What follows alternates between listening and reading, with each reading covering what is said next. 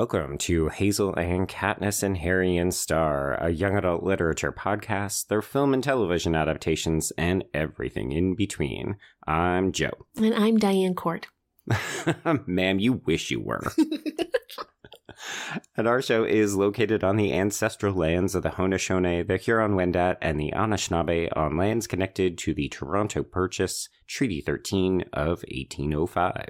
And on the Tecumloops-Tay Secwepemc territory within the unceded traditional lands of Secwepemc-Ulu. And Brenna, we have a guest today. So I'm very excited to welcome a colleague of mine who hosts a delightful podcast called Psychoanalysis, Mr. Mike Snoonian.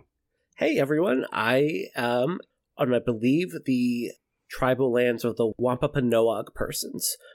This is the native lands I am in the town of Bridgewater. And today's text is Say Anything, which takes place in Seattle. And Seattle is the traditional home of several Coast Salish nations, most especially the Duwamish, the Suquamish, the Stillaguamish, and the Muckleshoot peoples. Joe. Yes. Part of the reason we have a guest today is because we are talking about the greatest movie of all time. Yeah, so I like where this is going. So, Mike, as our guest, why don't you tell us a little bit about your relationship with Say Anything? Sure.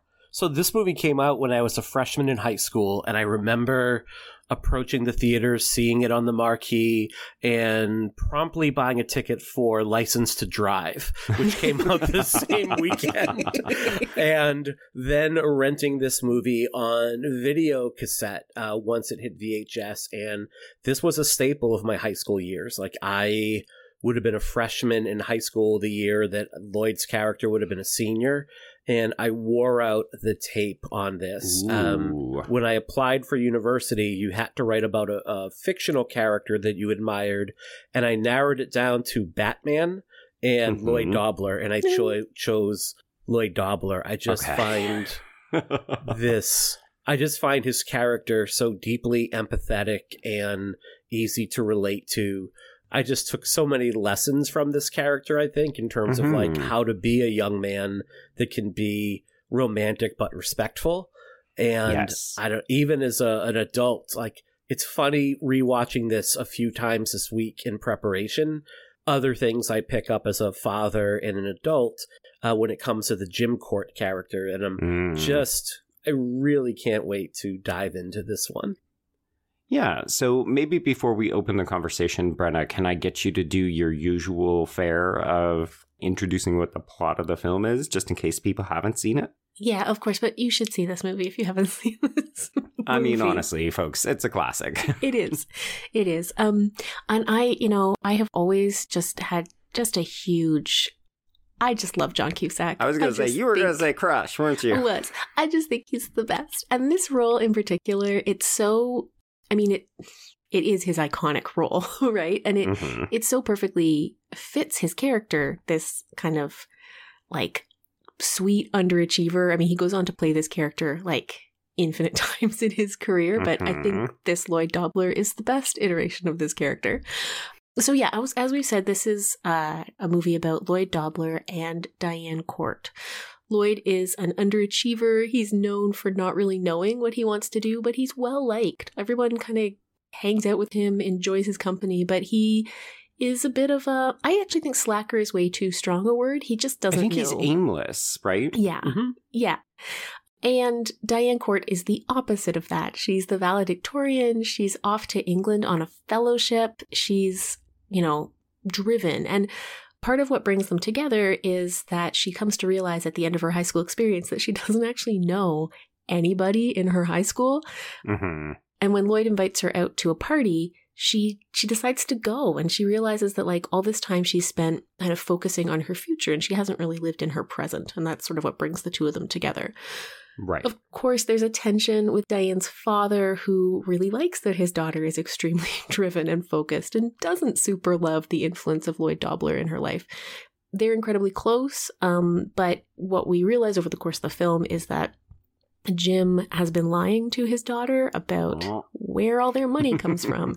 He's been stealing from old people, ladies and gentlemen. Oh, boy. As soon as he said, oh, yeah, I paid $9,000 for that, what is it, the jukebox that they have? Jukebox, yeah.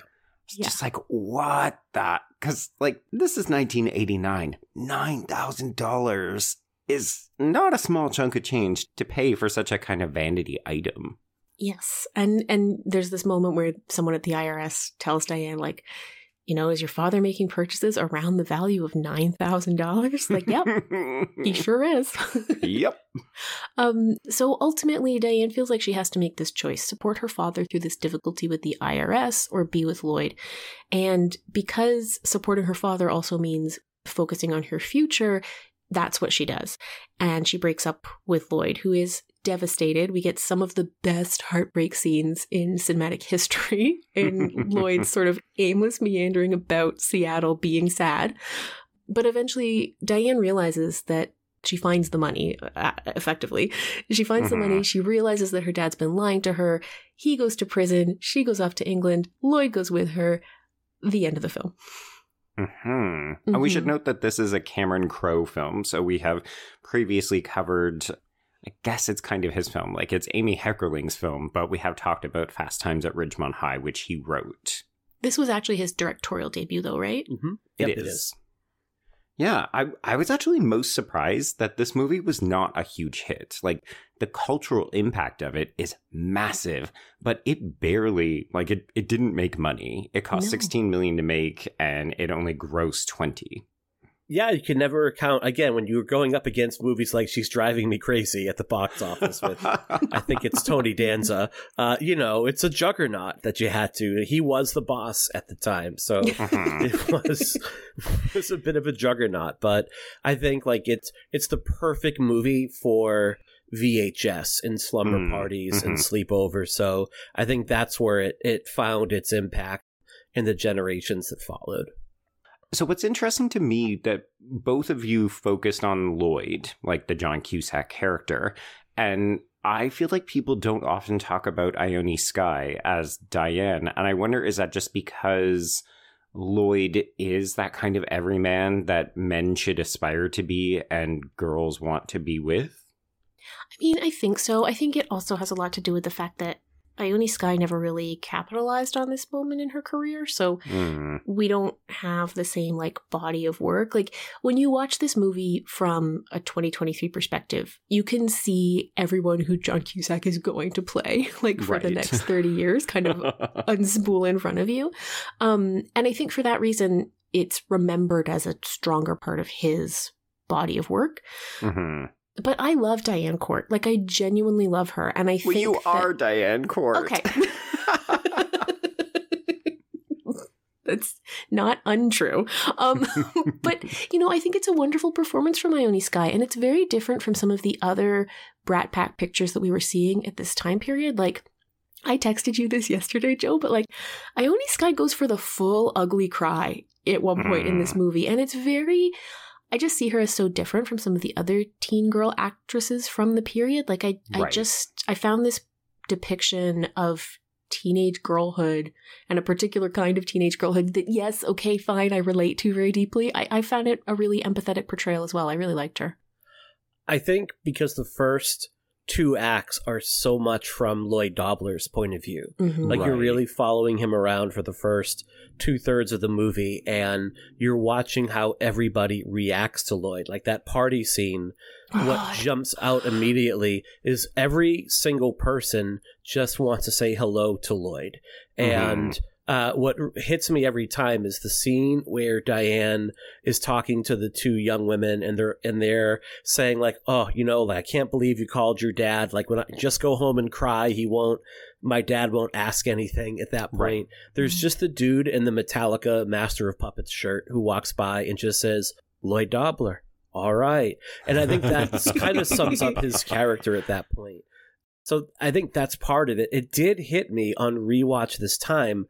Lloyd pretty much drops out of the third act of this movie. Like, once the boombox scene happens, the movie's perspective shifts to Diane's perspective.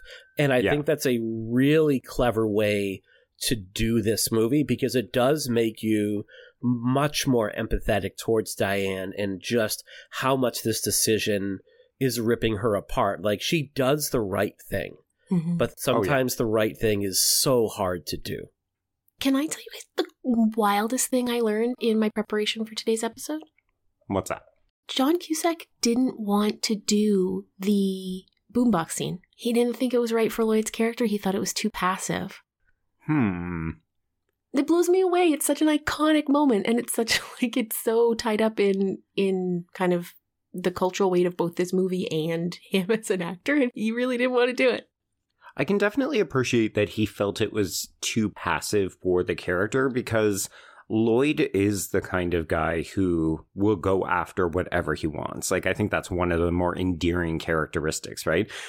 So my confession is that I thought I had watched this movie before, and it turns out I was just remembering the boombox scene. So this was a first-time watch for me. Oh, wow. And it is wild. Like, I was having a similar experience to you, Brenna, when you watch Fast Times at Ridgemont High, where you're just like, I feel like I know so much about this movie, but have clearly not seen it. Yes, it's such a weird experience, right? Oh, well, it's just bizarre that sequence is not the end of the movie. Yeah. I thought that was the big we're getting back together moment that ends the movie, because that's what other more traditional movies would do. And here, you're right, Mike. We have a whole third act that has nothing, like, we're well past the boombox sequence at that point, because the movie has to get real. Mm-hmm. I'm always blown away by the fact that the boombox scene doesn't work. I always expect her to go running out of the house, and she never does. Right. And you almost see it with the phone call. When he's like, right. When he says, please tear up the letter, it breaks my heart. And I think that I've been Lloyd Dobler in that instance where I have, like, whether it's a mixtape or a letter or just something that I know is out there after a teen or young adult relationship went up in flames, then I'm like, oh my God, it pains me so much to know. And it's when he says that, she runs to the phone, but the boombox scene, it doesn't work. And that's part of the beauty, I think, too, is it's not a John Hughes movie where you have this, like, triumphant moment where they walk off in the sunset together. I think it really is like a post-high school movie as opposed to a high school movie. It's funny that you say that, Mike, because I definitely would have thought that this was more of a dazed and confused situation, right? Where it's kind of like, it's about kids getting together, they're partying, you know, this one guy makes his big moment and he tries to make it with the girl and it either does or doesn't work. And yet you're right that the movie is much more interested in how do we transition out of a high school kind of child mentality and into okay, you're an adult and now you need to recognize what the world actually holds. Well, and there's this interesting inversion between the two characters, right? Because on the surface, you think of Diane as the responsible one and Lloyd as the kind of aimless wanderer. But Lloyd has been an adult for a lot longer than Diane has, right? He's had to look after himself. He's been in a sort of caregiving relationship with his nephew, even if he doesn't take it as seriously as his sister wants. Like, he's been on his own and caring for himself. And there's a real sense of, like, Diane is kind of, for the first time, being disappointed in her parents, which is well-trod ground for Lloyd, right? Right. Yeah, and I look at who Lloyd surrounds himself with as well. And they're all persons that are kind of fumbling about. And I think it takes a lot of courage and honesty at age 18, because at 18, you're expected to know you're going to go to college. This is going to be the career path you're on. This is what the next 20, 30, 40 years of your life are going to be mapped out to be. And I don't think we consider how much of a burden that is on 18-year-olds. Like, I know that for me, I've had at least 4 careers from between the ages of 18 and now the ripe old age of 48. Like, it took me a good 3 decades to learn, like, this is what I want to do with the rest of my life. And I think it takes an amount of radical honesty to defy everybody and say, all I know is that I don't know. So tonight I'm just going to hang with your daughter. I don't have to figure it all out right now. Because I could see a world where Diane flames out in spectacular fashion from burnout, and it would be very ugly because of all the pressure she and others have put on her. Yeah, and Jim, as supporting as he is of his daughter, would never understand that. No, because he's got one vision of who she is, right? Yeah. one of the things that's really beautiful about this burgeoning relationship is that Lloyd is learning about her, right? Like the way he watches her, the way he wants to understand who she is as a person is very different than the way Jim has already kind of constructed an identity that he will accept from his daughter. What you realize over the course of the film is that they're not really as close as they seem. No. Because A, he's been, lying. Well, he's lying. but B, because he's only interested in knowing one version of Diane. Whereas this contrast with Lloyd, who just thinks Diane is like the most fascinating person on earth. Agree. Well, she is a brain in the quote is she's a brain in the body of a game show hostess, I think is how it's either DC or Corey, Lily Taylor's Corey describes this film's her. penchant for dialogue. Oh, it's so good. Can we talk about the friends? You started to talk about this, Mike, and the friends that Lloyd chooses to surround himself with. I think my favorite scene in the whole movie is when he's talking into the recorder to his best friends are all girls. He's talking into his voice recorder to Corey, and he's saying like, I gotta just hang out with guys. My problem is I hang out with you girls too much, and I don't understand how to like be in the world. I'm going to go talk to guys. And then it cuts to this scene with one of my favorite Jeremy Piven characters of all time, I have to say. Just these total burnout loser dudes. Oh man, what a bunch of losers. They have this hanging in front of a gas and sip on a Saturday night, totally alone and no women anywhere. And then, by choice. By choice. And then Lloyd Dobler lands back in the car and he goes, well, that was a terrible idea. Yes. Like my favorite It only moment. takes one interaction to realize, oh, hanging out with boys is not great. And I love that rejection of like that toxic masculinity because these guys are proto-incels, basically. And there's that one moment that Piven has where he admits to like some emotional vulnerability where like he was Lloyd Dobler once. Like he fell in love with somebody. His heart got broken, and rather than put himself out there again, he's like, nope, never doing that again. And then he's ragged on by his friends for it. So Lloyd getting back in the car being, yes, like that was a mistake. And he turns to Corey and DC over and over again, like they are his muses, they're his closest confidants, but he also looks out for them.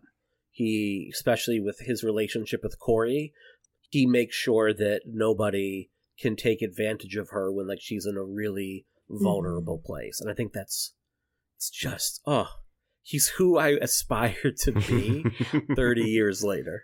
Well, I just think, watching this film, like we talked before we started recording about how cishet this movie is, and yes, it is.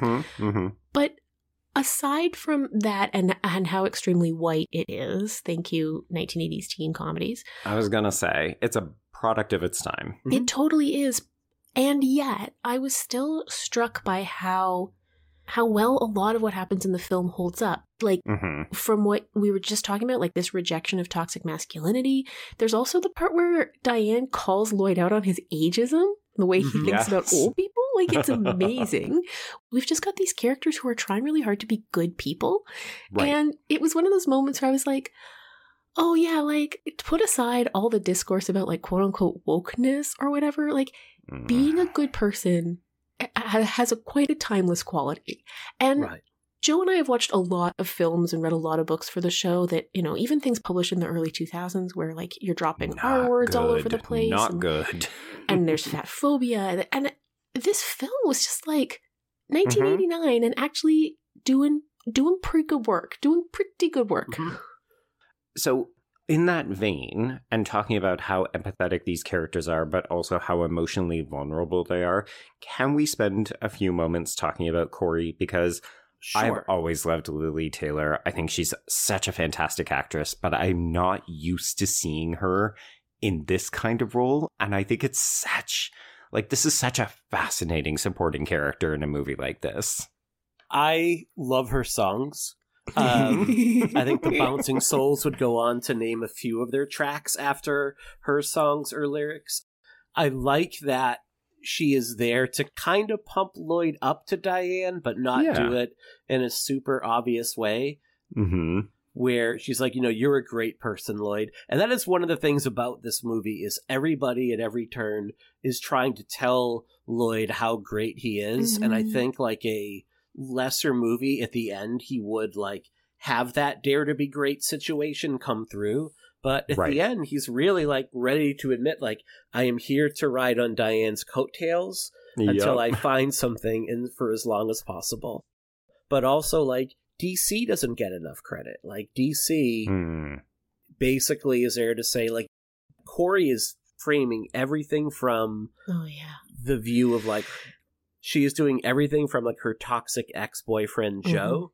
Right. Whereas DC is taking a more global look, saying you should do what you think is right. Trust your judgment. Trust your instincts, because they're good instincts. They're great instincts.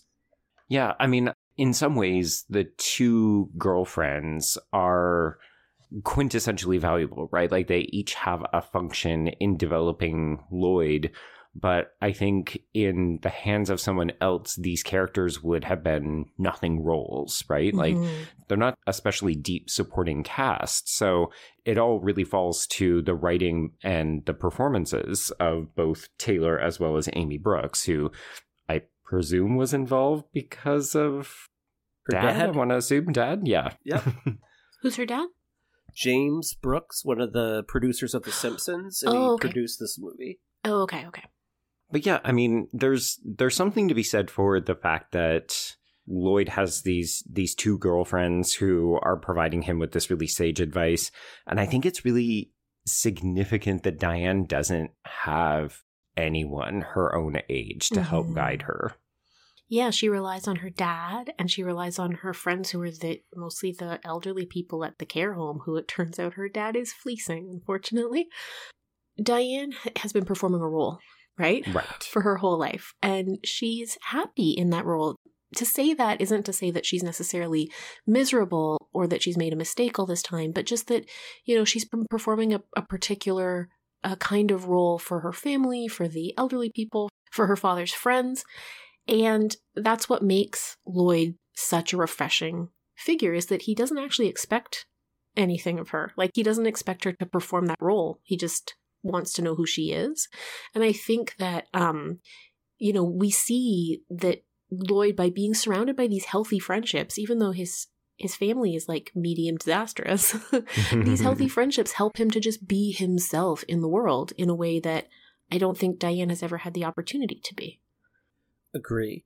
And she's almost playing the role of not even a daughter, but as of a wife. Totally.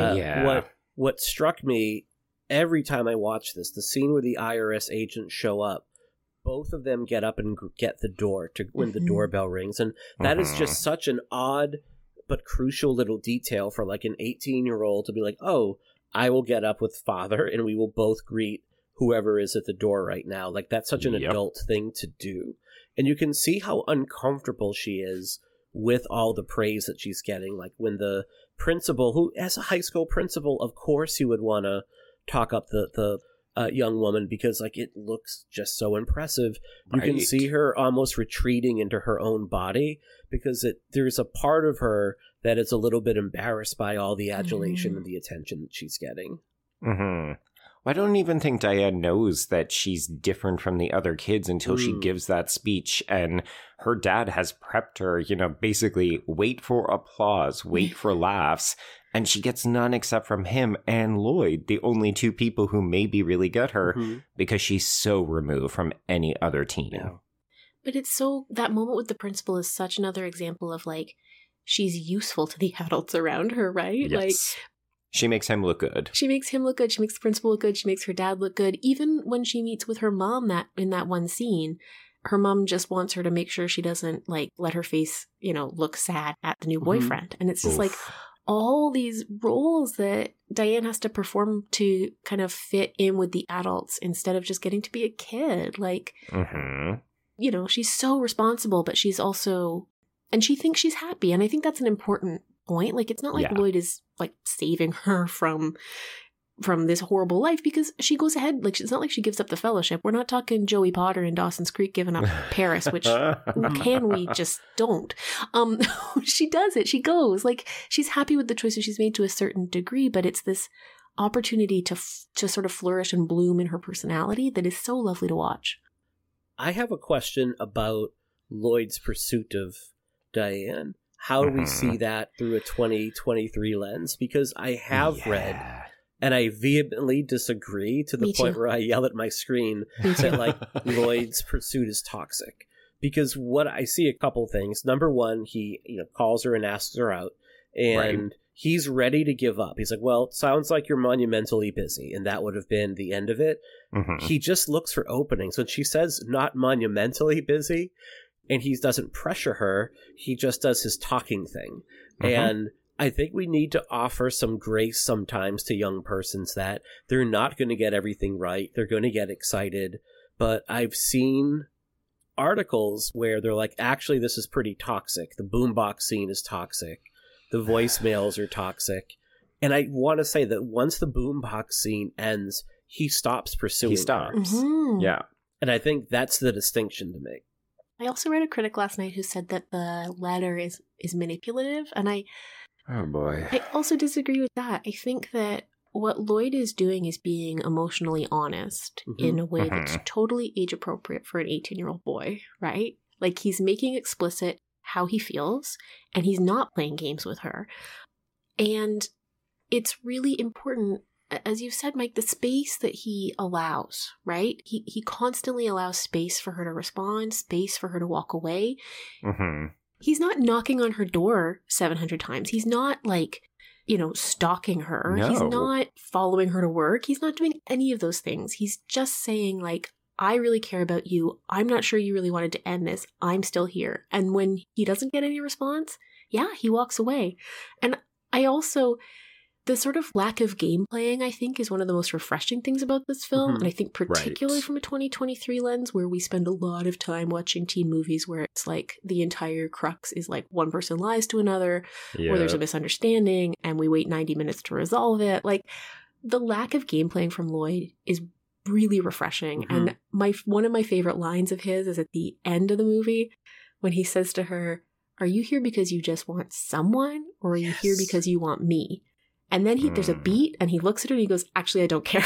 Yeah, I'm so glad you brought that up, because I love that line. And I think it's such a refreshingly honest line that I think at 18 you would say, but maybe at 28 or 38 you wouldn't say. At 28, it might be like, actually, I need you to be here because you need me. Yeah, not because, me like, specifically.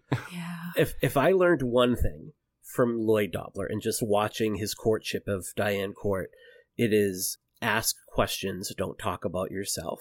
Yeah. And as someone that has been happily married for 17 years now, I remember my first date with my wife. When we met, I think I just asked questions and listened. And I have found, like, every successful relationship I've been in, I ask questions and listen. Funny that I'm a therapist now, because that's what that's what you do. But that's what Lloyd Dobler does. Like, he asks questions, he listens, he reflects, and he does so in a really non-judgmental way. Mm-hmm. And also, he meets every single person at whatever level they're at. He can perfectly match their energy, whether it's Jeremy Piven going ballistic, or whether it's Diane Court and just having a quiet cup of coffee together, being antisocial. Hey, I just realized we have a school counselor on the call. Mm-hmm. Yep. Can we talk about the school counselor? We can. Positive representation? My worry is this is the school counselor that in 5 years you'll read the paper and it will be school counselor caught in a relationship with a student. 100%. Because she is there at the party and planning to get drunk, right? Drops off her keys, planning to get drunk. Mm-hmm.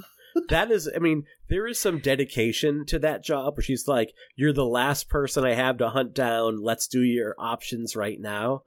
Yeah. That is a one-way ticket to burnout. If you cannot leave the job at home or in the school building, like, that is, I don't know, that to me strikes me as that eventually you're going to burn out doing that. Well, you moderate the burnout with heavy drinking with teenagers. That's true. Apparently. And what a party it is, too. I feel like the movie, like a lot of YA films and books, right? It has a sort of sly condemnation of adults, right? Like, I think that's why the movie is so interested in Diane and Lloyd at this stage of their life, right? They're about to transition over. They're tipping over into adulthood. And we've got nothing but bad role models. Like, Jim is arguably the best of them all, but even he is a liar and a thief. Mm-hmm. And, you know, that's par for the course when we're talking to an audience of, you know, hey, this life is yours. Make of it what you will, but also be wary of who you look up to, because they're all flawed human beings. But this movie in particular seems to be saying, oh no, like, the kids are actually the ones who are going to be okay because they have a good head on their shoulders as long as they stick together. Don't we say that with each passing generation? Like, I think one of the things that gives us hope right now is we see these kids. Like, my daughter tonight is at a sleepover, and I think every person there is like a non-binary kid. And she just somehow has like gravitated to all them like it's no big deal. And we see such a tremendous acceptance of persons from different cultures, different gender ideology, different sexualities in this current generation that, again, I grew up during the time where this movie was current, and it wasn't that whatsoever. Like you said, when a lot of the movies you cover, even ones that get a lot of it right, still throw around a lot of slurs or are ableist, where this one seems to be empathetic from the get-go. I think I don't have a transition. I never have a transition. But I want to make sure we talk about John Mahoney's performance in this movie. Yeah. He's really, really good. The character is terrible, but it's such a good performance. It's such a tortured performance in a lot of ways. He's so committed to being seen as present for Diane. And I think the iconic scene for him is when Diane tells him that she's slept with Lloyd, right? Yes. And they are having this moment because she's like, I feel so much better when I can tell you the truth and I can tell you everything. And there's this, like, every feeling crosses his face, right? Yes. Every feeling of like, this is too much. I'm also glad she's talking to me. I want to die. This is my wife stand-in and she's moving on. Like, it's all crossing his face. It's so, I mean, he is so good in this scene. And you know, maybe at some point we can talk about the potential alternate casting of this film, but I just think this is one of his strongest performances in his career, and it's all in those quiet reactions, and it's also in the fact that, you know, Diane thinks he's this strong person who has put her through, you know, he's setting her up for life. He's gotten her to this point, and at the first real sign of his lies caving in on him, where do we find him? In the bathtub weeping, right? I think it's such a nuanced performance, and it gets lost because obviously the love story is central, right? But it is. It's not a showy performance, but it is a fantastic one. He does an incredible job of showing himself as a person where the walls are caving in on him, and he knows there's no escape. He feels himself losing his daughter to Lloyd. He can feel it. And both Lloyd and Jim Court put Diane in an impossible position where they put her in a really hard position. He can feel like his professional life crumbling, and he's someone that does the right thing. He has the right reasons for wanting to do something, but he goes about it the wrong way. Like, as a parent, I can totally understand that impulse of wanting to set your child up so that, like, when they leave university they won't have to struggle, although I've shifted in what I often tell parents. Like, it's not that you don't want your kid to ever have difficulties, because that's impossible. What you want to do is have it so your child can handle those difficulties. You want to arm them with the coping skills and strategies so when there is struggle, it doesn't overwhelm. But I get that. I never want to see my daughter heartbroken. Who would? Right? It's not fun. You're right, though, that this is such a strong performance, but it's so quiet compared to somebody like Lloyd, right? I don't want to say it pains me to think that people will always think of him for his character on Frasier over this, because I think sitcom acting is a very different style of acting. And this, to me, shows, even though it's not dissimilar from his role on the sitcom, it is far more complicated, right? And I love that even his rationale, which I think coming from any other character would sound false and entitled. You know, he says, I'm still looking after these elderly folks and I'm doing a better job than their own families. Mm-hmm. And that's how he justifies taking money off the top. And you know it's wrong. He knows it's wrong, but he still tells himself that, you know, I'm a good person. Like, I love that he's a minor villain who doesn't think that they're a villain. Yeah. I don't even know if he's a bad person. I think that good persons can do bad things. Yes. Right? I mean, I think we're all very human, and I think that's something we forget in our current climate. We've kind of lost the ability to forgive others, and everyone is judged on a... Well, it's all black and white. Exactly. Where this is a very three-dimensional person. He is manipulative of his daughter. Like, I think you see that multi-day scene play out when he's like, I think you should break up with him. And he's not wrong. But that's not his decision to make. Exactly. It's not. And he's not doing it because of his daughter. He's doing it because he feels he's losing his daughter. Exactly. Yep. Mm-hmm. Yeah. It does remind me of the point you raised earlier, Mike, which is that people judge this movie by contemporary standards and apparently find it lacking in some capacity. Like, I have a real issue with the way that we critique media nowadays. I've said this a couple times on Horror Queers. I'm really afraid that, well, yes, the kids will be all right and the younger generations are doing okay. When they look at media, they do tend to adopt this black and white stance, and they leave no room for morals, but also they want all media to be 100% like woke, up to date, contemporary, and so on. I'm so much more interested in characters like this who aren't bad. They're just maybe compromised, or they don't always make the best decisions, but they come to regret it. Like, that to me is interesting media, because then we get to have rich conversations like this about it. Like, if this movie was just filled with people doing the right things and then there was a villain in a black hat over in the corner, it wouldn't be fun to watch. No. And those are the John Hughes movies. I mean, when you think about, this is like an anti-John Hughes film. Not that there aren't some classics there, but you watch a movie like Pretty in Pink, and James Spader is very clearly the bad guy. You watch The Breakfast Club, and the principal is very clearly the bad guy. Where here, I think this is a great example of a movie where it's like, nope, we're all just human with all the deep flaws that come with that. I think, to your point, Joe, there's a certain degree, persons don't want to feel uncomfortable with the media they watch now. They don't want to be in some ways challenged, and they don't want to be made to feel like disquieting or discomforting feelings. And that is why they don't understand that just because you are depicting something, that doesn't mean that you're endorsing that behavior. Exactly. I don't know if this is too unrelated to what you guys are talking about, but it's... Go ahead. I don't know if you guys saw, I'm going to say yesterday, but that won't mean anything recently, the profile of Brandon Sanderson that came out in Wired magazine.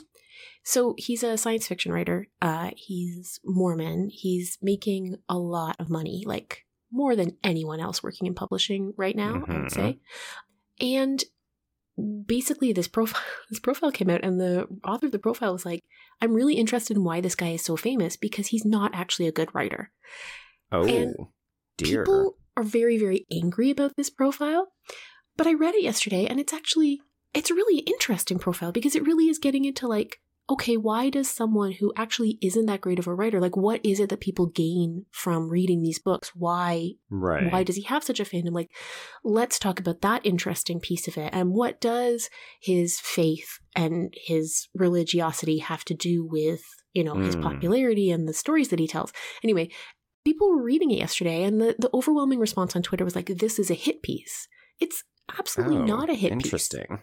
It's a way of asking actually really difficult questions about a popular figure, but we're so unused to reading a profile that isn't fawning, right? Yeah, gushing puff piece. Yeah. Anyway, you guys are making me think of that with what you were talking about. It's like that. I like that. I'm going to have to seek this out. I mean, maybe you'll read it and be like, wow, that's really mean and Brenna's a bad person. But I actually, I thought it was a great, fascinating read. But, you know, I'm also not invested in that writer and that world. So maybe it's different. Yeah. But I guess, you know, this desire to this desire to have really easy interactions with the media we consume, I think, is totally part of, like, the idea that we should read Lloyd Dobler as a stalker in the same kind of way that I've been really, like, you know, out on the show, I've been really critical about characters like, you know, the characters in Twilight, right? Who I do think are deeply unhealthy and problematic. And the ways in which we idolize those characters and don't talk about their problems and complexity really worries me, right? And so I don't think I'm being hypocritical when I say that there's a level of nuance to look at. And, like, Diane is never in danger with Lloyd. Never. No.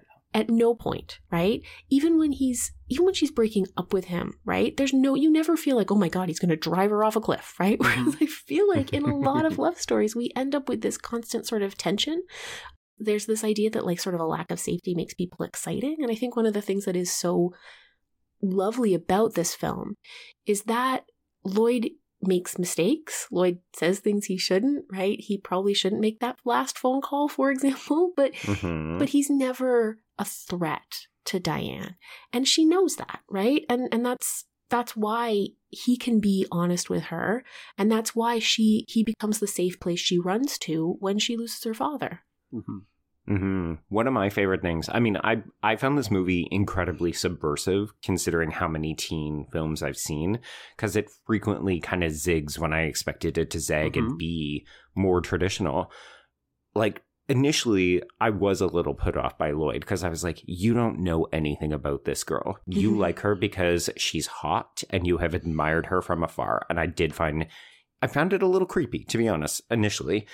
And when she agrees to the date because she doesn't have anything to do, I thought, okay, let's see how this plays out. What are we going to do? So he takes her to this party. And I have to say, this is one of the best shot party scenes I have seen in a teen film in a long time. The action is so easy to follow. We are seamlessly introducing supporting characters, bit players, jokes, heartfelt parts. Like, this is a really, really good scene. And how much do you learn about our two protagonists just from the walk through the party? Well, okay, so that, but also Lloyd leaves her. Yeah. Because he knows that she hasn't had a lot of interaction with these people. She's like this weird attraction to a lot of folks. Everybody knows him, so he keeps an eye on her to make sure that she doesn't become overwhelmed, that he can steer her away from people if need be. And yes, I imagine you could look at that and like, oh, he just keeps looking at her. It's creepy. I found it so refreshing that he says, I don't need to be at your side all the time. I don't need to be trying to impress you. I'm just excited to see you out here. And then he lets her find her own way. And then he gravitates back to her when they're both ready. And it's such an important experience for her, right? To like actually get her yearbook signed and like actually connect with the people in her class. And it's a little bit of a condemnation of Jim when she gets home, that he doesn't recognize how huge it is when she says, I felt like I never knew any of these people until tonight. Like, that's huge. That's soul crushing. Yes. I think too, and it's the young lady who was like the lead character in Heathers as well. Like, she is the one. Is that who it is? Yes, and she's like Diane Court Woe. When she plays Sheila in this movie, and usually doing the finger quotes. And she's like, when she asked, like, you came with Lloyd Dobler, how did that happen? And there is so much that is said in between that brief pause and the way she says happen. And Diane's response was just, he made me laugh. And yes. And the flip side of that is the guy who says to Lloyd, like, how are you possibly here with Diane Court? Like, how did you make that happen? And he goes, I called her. Yeah. But you see how quickly Diane picks up, like when she's talking to Corey, and Corey is like, I'm over Joe, it's done. If I see him, it's, hi, how are you, Joe? How are you doing? And she's like, don't worry, he's at the other end of the party. It's such a wonderful, you see how quick she is to pick up. Yeah. And how, like, she just wants to fit in. And because there's another version of this movie where she's like, oh I'm above. Or even that she gets humiliated. Like, I was thinking about She's All That, where, you know, this becomes a prank. And when Diane gets to the party, people treat her badly because she thinks that she's better than them and they don't like her and they don't know her. And this movie doesn't do any of that. Like, there's so many opportunities for this movie to be mean. And they don't go there. Yeah. Yes. Can we talk about the alternate universe casting of this movie? Joe knows I'm always fascinated by the casting that didn't happen. Okay, so the other person who was up for the role of Diane was Jennifer Connelly. Ooh, I could see it. And the other person who was offered the role of Lloyd Dobler was Robert Downey Jr. Can't see it. I think it'd be too smarmy, right? Yeah, that's what I think too. There's too much guile, right? Yes. The thing that works so well about Lloyd is that his face, like, it's so vulnerable. Mm-hmm. And it's something that Cusack goes on to use in, like, aged up characters in a way that's, like, it's why High Fidelity is such a compelling movie. Is like, this guy keeps making terrible decisions, but he's just constantly so vulnerable as he's doing it. High Fidelity is what happens to Lloyd if he becomes disillusioned with the world. Yes. But I think Gross Point Blank is the other way he could go. I always read Gross Point Blank as like a pseudo sequel to Say Anything. I love that. I love that. And then also Christian Slater and Kirk Cameron were also considered for Lloyd Dobler. No. Absolutely not. Get out of here. I will not accept that. I read Julia Roberts was considered for Diane Court. Oh, wow. Which would have been something. I think she would have been way too big for it by this point. I think so too. Yeah. And too much gloss for the role, I think. Yeah. And then the two people who were considered for Jim Court were Dick Van Dyke and Richard Dreyfuss. Mm-hmm. Oh, I could see Richard Dreyfuss. I could see Richard Dreyfuss. I can't see Dick Van Dyke. That would have been way too, like would he wear a top hat? I think I saw a Murder, She Wrote episode with Dick Van Dyke where he played against type and he was quite creepy. Oh, really? Okay. Yeah. Okay. And there's one with Leslie Nielsen where he's like a Lothario, like he sweeps Jessica Fletcher off her feet. And I'm like, damn, like Leslie Nielsen. And he's in a Columbo one where he's like hot. I'm like, my God, like Leslie Nielsen could just bring it in the 70s. So what you're saying is you would like to see Leslie Nielsen in this role? Oh my God. Coming off the Naked Gun doing... Can you imagine? Would be amazing. That was a hard 180. I had one thing I wanted to discuss. Lloyd's wardrobe. Because the trench coat? Not the trench coat, the Clash t-shirt. Oh, yeah. Every time there is an important moment in Lloyd's life, anytime he's at a crossroads or anytime he needs to just kind of like gather all his courage, he's wearing his Clash t-shirt. And there's one alternative to that, which I'll mention. So it's from the debut album of The Clash. It's like the cover of that record. And he wears it like when he calls on graduation day and when he calls her on the date. He is wearing it, I believe, like the first time they make love, he's wearing it. He's wearing it the day that he brings Diane to the prison to talk with her dad. And there are other multiple times. Like that is his kind of like his version of Superman's cape, basically. Yeah, it's his armor. What he feels. And I know that I have like articles of clothing if I just need that extra little boost of confidence that I am going to like a band t-shirt that I'm going to put on or a horror movie t-shirt that I'm going to put on that, you know, even if it's like under everything. The only exemption to that is he often wears a t-shirt from the band Fishbone, whose music is featured. And the music in this movie is incredible, but he's wearing like but he's wearing a Fishbone t-shirt, I believe is the cover of their album of Truth and Soul. That's what he's wearing the day that he leaves and he and Diane take off on their flight. That's his kind of like, I'm really, really happy right now. He's wearing the Fishbone shirt. So I kind of love that. The trench coat too is iconic, but definitely I noticed the Clash as someone who listens to The Clash every day still notice that. It's wild that The Clash is not on the soundtrack for this film, though. I wonder if they were too expensive. I wonder. Maybe. You get the replacements. You get a great replacements track in Living Color and Fishbone, and it's so good. Peter Gabriel, obviously. Depeche Mode. They would have all been expensive. My favorite Lloyd Dobler outfit, and it's because it's exactly how my husband dresses now, is the scene when it's just so funny how fashions repeat, right?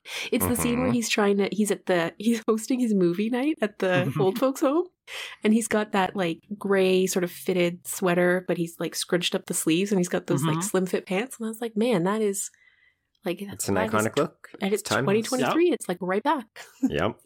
Well, everything in the 80s, like, do you find that things go in 30-year cycles? Because I notice that when we watch 80s movies, I see a lot of 50s influence. Mm-hmm. And now that we're sort of into the 2010s and late 2010s and early 2020s, we're starting to see a lot of 80s things sort of making that comeback, right? Mm-hmm.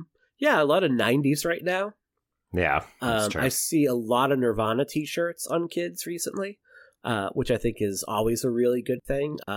Flannel is coming back. Doc Martens are coming back in a big way. So this is my heyday. This is my time to shine, man. 1991 to 96. And after that, I peaked. So I am here for it. I did see a 30th anniversary piece, I think, in the Wrap that talked about how Seattle was such an important place to set this because it's also a city that's right on the cusp of having a kind of definitive life-changing revolution, right? Where it goes from what we see in the film to the world of Nirvana and plaid and coffee. Yep. Well, Corey's aesthetic is really on the cutting edge of that, right? Mm-hmm. Oh, she feels like a Seattle girl, doesn't she? She feels like a Seattle girl in 1995. Like she's ahead of her time wildly. And it's one of the things that makes her sort of so cool. And so, I don't know, she just stands out for that, I think. If you told me her character was like based on like Ani DeFranco, like I would totally completely believe it. And it's something that Crow tries to replicate with his next movie, Singles, which takes place in Seattle. And that movie dates itself because it's so steeped in like the grunge movement of that time. Like the folks of Pearl Jam and Soundgarden have like walk-on roles in that movie. It dates itself immediately in a way that this movie doesn't. Like this movie uses its locations to its benefit, but it still feels timeless. It does feel like you could slap a 2023 copyright on it and say this movie is as fresh right now as it would have been, even more fresh now just because of the way that like Lloyd comports himself. Well, maybe that's an interesting place to kind of wrap up the discussion is, are there other reasons why this movie has persisted so long? Like, sure, there's a lot of movies that become classics, but why does this movie still feel timeless in a way? It has a huge heart. And it has a huge heart that doesn't end up getting undercut. Like as we've said, you know, it doesn't feel super problematic or dated. Well, I guess some people think it does. But you know, the fact is that this is a film about like people who are trying to do the right thing. Whether they succeed or not is sort of the larger arc of the film. But like, I don't know, I think that their motivations are timeless, their choices are pretty timeless, and I think that has a lot to do with it. I mean, the love story is wonderful, and it's obviously an iconic love story, but all of the characters, maybe with the exception of the school counselor who's getting drunk, but all of the characters really are just trying their best. This character does borrow, I think, some cues or themes from a movie like Mike Nichols' The Graduate. Especially at the end of the movie, where you watch the end of The Graduate and you have this triumphant moment in the church, but then reality sinks in, and when Dustin Hoffman and I want to say it's Aaron Nichols and I'm going to get Catherine Ross get on the bus together, their whole body deflates. Yeah. They know they've made a mistake. And you go to the end of this movie and it's the two of them on the plane. I kind of want Devon Sawa to run past them on the plane and go, oh no, Mike. Because I just am warped like that. But when Diane says nobody believes this is going to work, and he's like, you've just described every great success story ever. You believe that these two are going to make it, and it doesn't necessarily mean that they're going to end up together and they found the loves of their lives forever. And it's funny, there's a woman who I'm still very good friends with that we dated for a while. She gave me this poster and took down my Texas Chainsaw Massacre poster at one point and said, you will do much better with the ladies if this is over your bed. And she was right. No, that is fair. Yeah. She's still a near and dear person to me that, like, if I needed to drop everything and drive 8 hours for her today, I would do it. You know that these are two persons that no matter what will always be in each other's corner. And they will always try to do their best for whoever is important in their lives. And I think there's something really beautiful and timeless about that message. And it doesn't feel heavy-handed. I never feel like I'm beat over the head with it.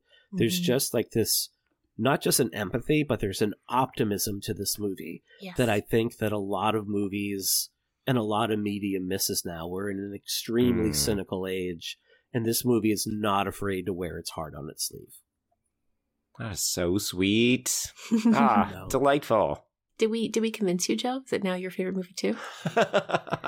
Not my favorite, but I definitely have a newfound appreciation for it. Good answer. Shall we wrap this up by playing a quick round of YA bingo? Yeah. Bingo! Not a good bingo. So, Mike, as our guest of honor, why don't you go first? Did you spot a couple of squares? I did. Musicality. Oh, because you have him playing guitar in the shop. Mm-hmm. I'm going to say that there are queer secondary characters in here, because there is no way that Corey or DC aren't at least bisexual. I'm sorry. Mm-hmm. There's absolutely no way. I'd watch that movie, a movie of just the two of them. Oh, absolutely. Where's that spinoff? Yeah.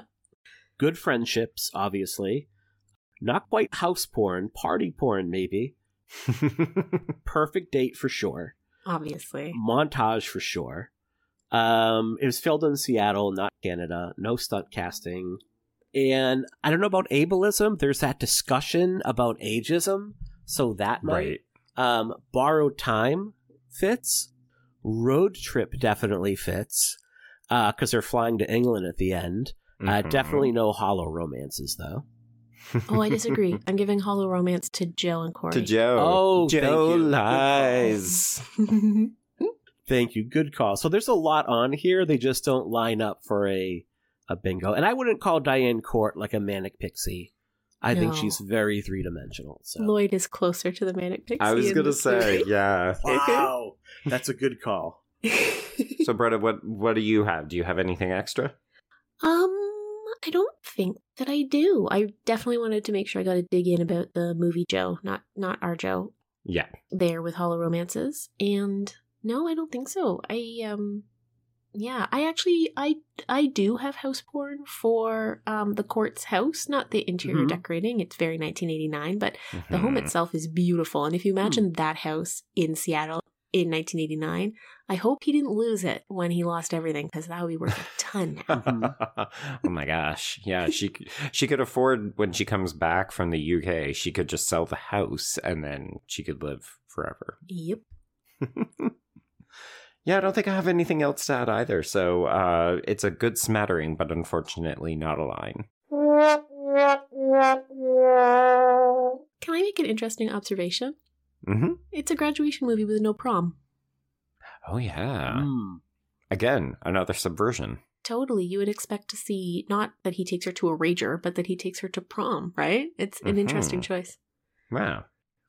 Well, Joe, we are definitely changing gears. We're sticking in movie land. We've been doing a few minisodes back to back, but we're changing gears to talk about a really beautiful film set in Sweden called Sammy Blood next week. So if folks can find it, it's worth checking out for our conversation next week.